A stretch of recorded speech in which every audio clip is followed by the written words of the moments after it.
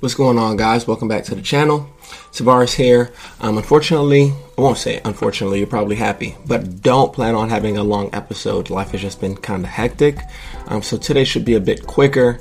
Working with trying to get a couple guests, and it seems like the last few times trying to get guests has always been a runaround, but we definitely have some voices that we believe can help you guys and will be able to encourage you.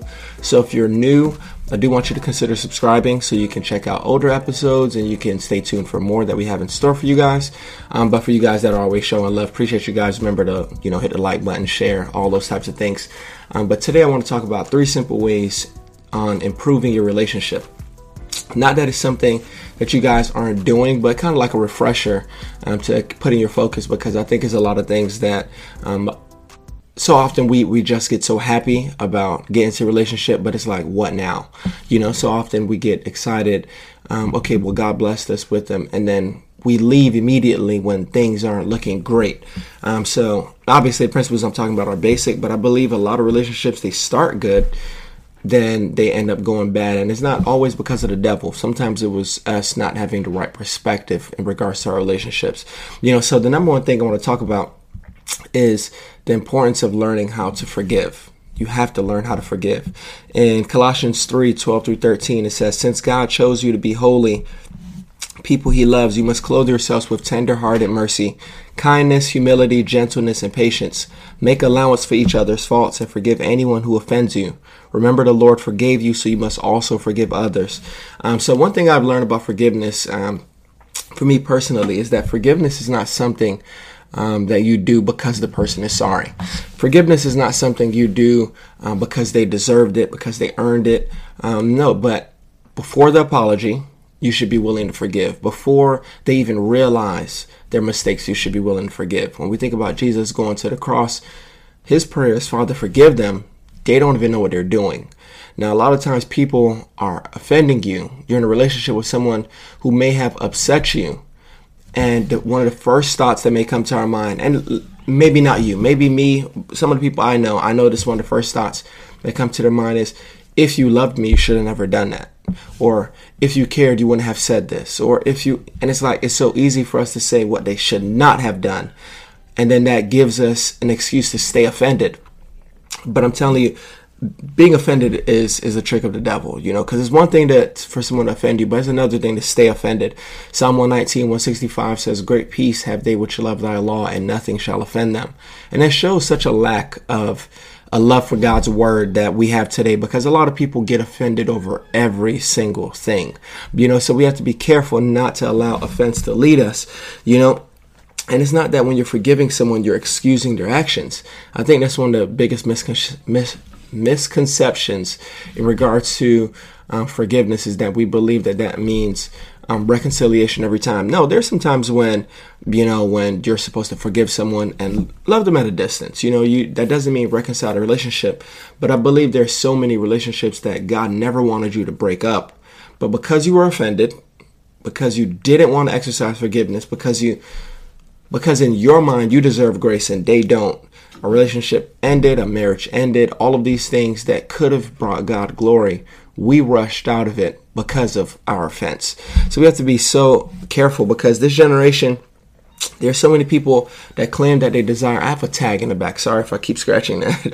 I didn't realize it until I started the video. But there are a lot of people that say they want to get married, but they have a huge problem when it comes to forgiveness, meaning they brag on their cutoff game. I know you guys heard of that. This generation, they're always talking about, "Oh, I'll fall back. I'm not going to fool me once, shame on you. Fool me twice, shame on me." And it's like they're so quick to like, "Nah, you ain't going to fool me again. Nah, you're not going to offend me again." And now, trust me, none of this is saying allow somebody to play you. None of this is saying allow someone to abuse you, mistreat you. Obviously, my view on this stuff is going to be different because I'm married, but I do want you to understand that if you're not forgiving somebody when dating, you're not going to want to forgive when married, because a lot of our patterns that we have during our single season is what's going to occur while we're in a relationship. That's why a lot of times I don't tackle what to do in your relationship, because if we prepare you prior to, you're going to be mature enough to know how to handle it when you get into that relationship. And there's so many people that jump from relationship to relationship, Person to person, you made me mad. I'm going to go talk to somebody who treats me nice. She got on my nerves. I'm going to go talk to a woman who's more respectful. And we jump from person to person every time there's a problem, not realizing that doesn't help you find the one. But it teaches your heart what it means to divorce. It teaches your heart what it means to not forgive. Because as soon as you get married and your spouse offends you, what are you going to do? Move out? You guys just going to drop them, And that's why I'm telling you, the devil is busy, man. He wants people to brag on your cutoff game. He wants you to fall back at the first sign of conflict. And I'm never going to advocate for people staying in a bad relationship, but I want you to understand you cannot run from all of your problems. At some point, you guys are going to have to try to work things out. At some point, whoever you end up with is not going to be perfect. They may be perfect for you, yes, but they're still going to be human, which means they're not perfect. And because you are still human means you are not perfect, So if you think as though you're going to have this all figured out, nah. What the perspective is that I want us to have when it comes to forgiveness is, what if God was not quick to forgive? What if God was as petty as us that he says, nah, I'm going to wait a few weeks and then I'll consider forgiving you later on? What if God was that immature, that childish? Whereas we claim we want to go to heaven, but the Bible says if you don't forgive others, God is not going to forgive you. So it's not heaven that we want. We want heaven on our terms. God is like, man, if you're going to be my child, you're going to have to forgive people the way I forgave you. And I think a lot of times we look at our sins and our issues and the way we mistreat the person we're dating as though it's no big deal. And then we completely realize that all of the sins that we commit, or all the times we don't do what God's word says, we think God shouldn't be offended at all. And I need us to understand that if God is able to forgive, we must be willing to forgive, because our aim, ultimately, you're listening to a channel called Godly Dating 101. My assumption is you want to honor God. My assumption is you want to please God, you want to be like him, but that's not going to happen while being immature. If God is willing to forgive, we must be willing to forgive. 1 Peter 4:8 in the NLT says it like this: most important of all, continue to show deep love for each other, for love covers a multitude of sins. So now this verse shows me that any happy couple you've ever seen in your life, they are a forgiving couple. Why?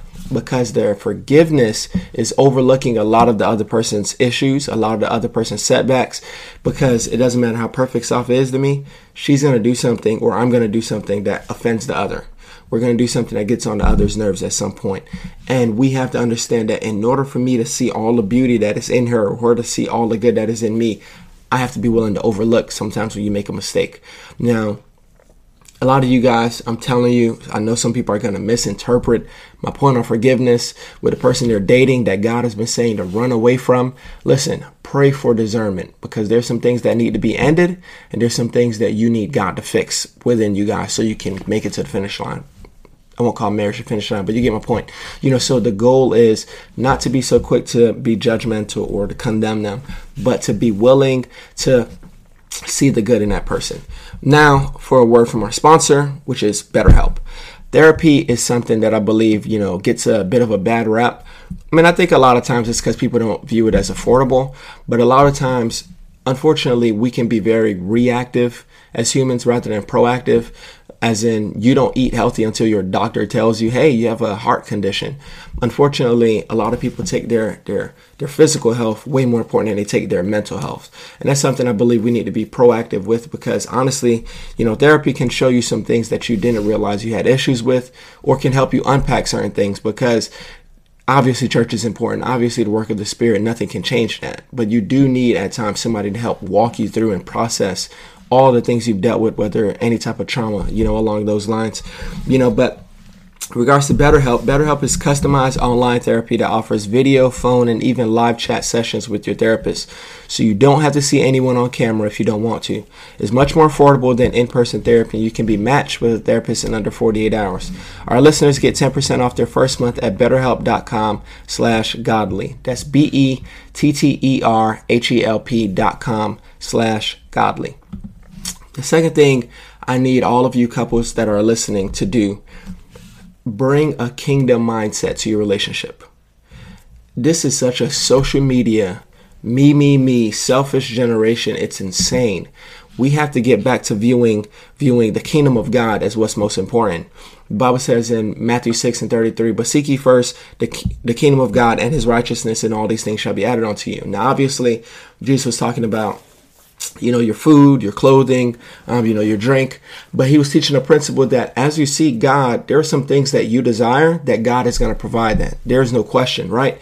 There's some things that we're like, God, I need this. God, I want a relationship. God, I want a spouse. And God is like, if you spend time with me, I can direct you to certain things, right?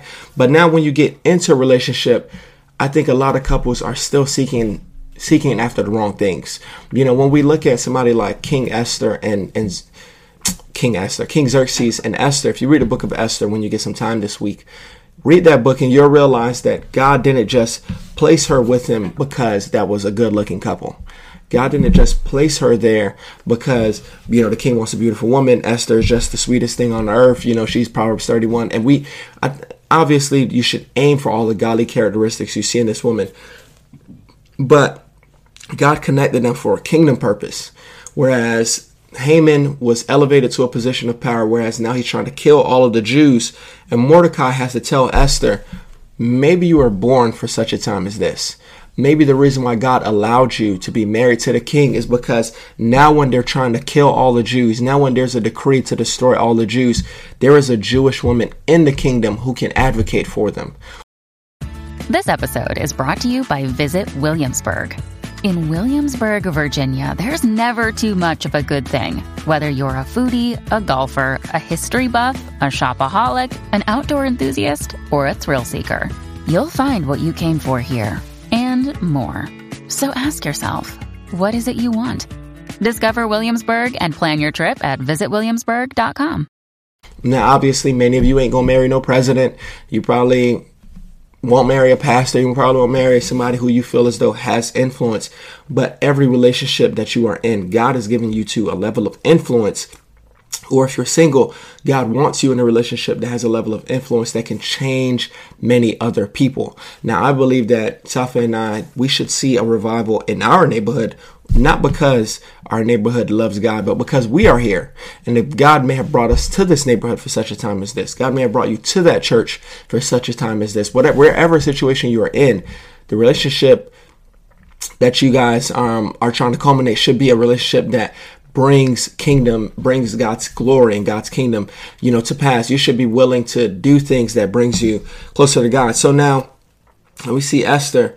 All she had to do was speak to the king in order to get the situation reversed. And now what would have been destruction for the Jews turned out to be for their benefit, all because of one relationship, all because this woman was dating a guy. So I believe we have to get kingdom minded with our relationships, because it's so easy to, we want to get married.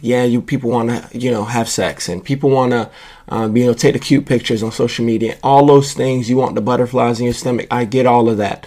All that is nice and pretty, but I want you to know that the devil should be nervous seeing two godly people connected together. People should know when this couple hangs out with us, when we have a couples and, it's like 4 different couples, doing like a double date, triple date, whatever you guys are doing. When you guys are on a date, they should know they don't run certain jokes around you two, because you two walk with godliness and you're not just that compromising couple. And there's so many couples that have been compromising after compromise. And it's not even to throw shame on them, but I want you to understand that shows when we're not being kingdom minded, because people should know there's a lot of people that, we're cool with, but won't invite us to certain things because they understand where we stand. You know what I mean? All love, no one is going to be mistreated or looked down on, but you need to know that our goal is to walk in God's glory. Our goal is to share God with other people. Not a matter of being holier than thou, but we want to make sure that we are being, I guess the word could be like advocate, like sharing truth. That should be the goal. So in your relationship, what you guys should be doing is finding ways to add devotion and all that type of stuff to the mix, because there are a lot of relationships that I believe that God wants to be a part of, but we exclude him. We're just texting all day. We're just talking on the phone all night, FaceTime all day, sending pictures. And it's like, well, can we study the scriptures together? Because if I can't study the scripture with you, then I'm wasting my time. Don't marry anybody you can't study the word of God with. Don't marry anybody you cannot pray with. Don't marry anyone who's not able to encourage you spiritually. And I get it. We all may be at different levels, but you two have to have that foundation. Christ is our firm foundation, and we have to be willing to be rooted in him rather than what society's doing. When we look at what the world calls love and what the word of God calls love, it's two different things. God doesn't want us operating how the world does. 1 Corinthians 3:4-7, love is patient and kind. Love is not jealous or boastful or proud or rude. It does not demand its own way. It's not irritable, and it keeps no record of being wrong. It does not rejoice about injustice, but rejoices whenever the truth wins out. Love never gives up, never loses faith. It is always hopeful and endures through every circumstance. Listen, none of those things happen accidentally. No relationship is going to honor God by accident. You have to be intentional. When you're trying to be in a relationship that pleases God, it requires intentionality. It requires you two to be kingdom minded, focused on how we can honor God. And we need our definition of, oh, I love him, I love her. We need that definition to be biblical. Are we seeing what the Bible is calling true love, or are we seeing what the world is calling true love? Oh, love is love. You can date whatever gender you want. You can be whatever gender you want. Are we following the world's principles? Or are we following the word of God? We have to go back to what the Bible calls truth. And in order to know the will of God, you have to add the word of God to your life. We can't just exclude God and expect his blessings in the process. That's not how things work. And if a couple is kingdom minded, in my head, you don't have to worry about constantly telling them, hey, be careful when you guys hang out alone. Hey, no sex before marriage. You don't have to tell somebody that, because when they're actively seeking after the kingdom of God, that's not going to be the case, because they're trying to please him. They're not trying to please their flesh, but they're trying to please God. And I believe that many couples have to be constantly reminded, hey guys, don't do this. Hey guys, don't do that. Hey guys, the Bible says this. Why? Because their goal has never been to please God, but has been to please their flesh. Just saying. The last one I'll say is being supportive. You know, in Genesis 2:18, it says, and the Lord God said, it is not good that man should be alone. I will make an help meet for him. Meaning, no person should be in your life that's not helping you get to where God is calling you to be. It's not helping you achieve that ministry that God has called you to achieve. I don't need personally anyone in my life that is hindering me from being who God has called me to be. You know, so we have to understand that when we're trying to build our relationship, you can't build a relationship when you're selfish. You can't build a relationship when you're focused on me and my wants, my goals, my desires, but you have to be willing to help them.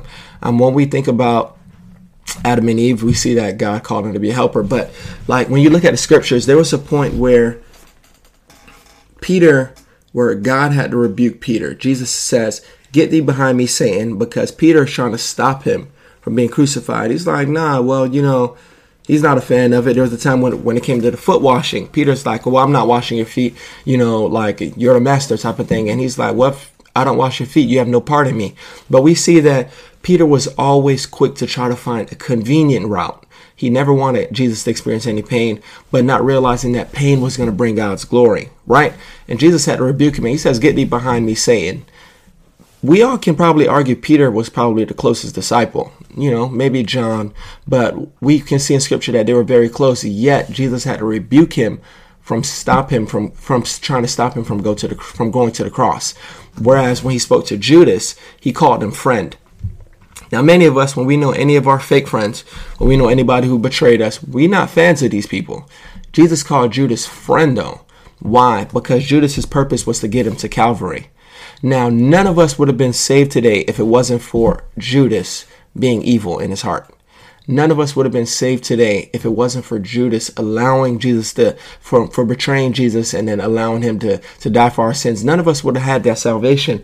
Now, I say that not to say we need to date somebody like a Judas, but that shows me that there are some times when there's some relationships that we're in that doesn't seem too pleasant to us. You know what I mean? And not realizing that God still placed them in your life for a reason.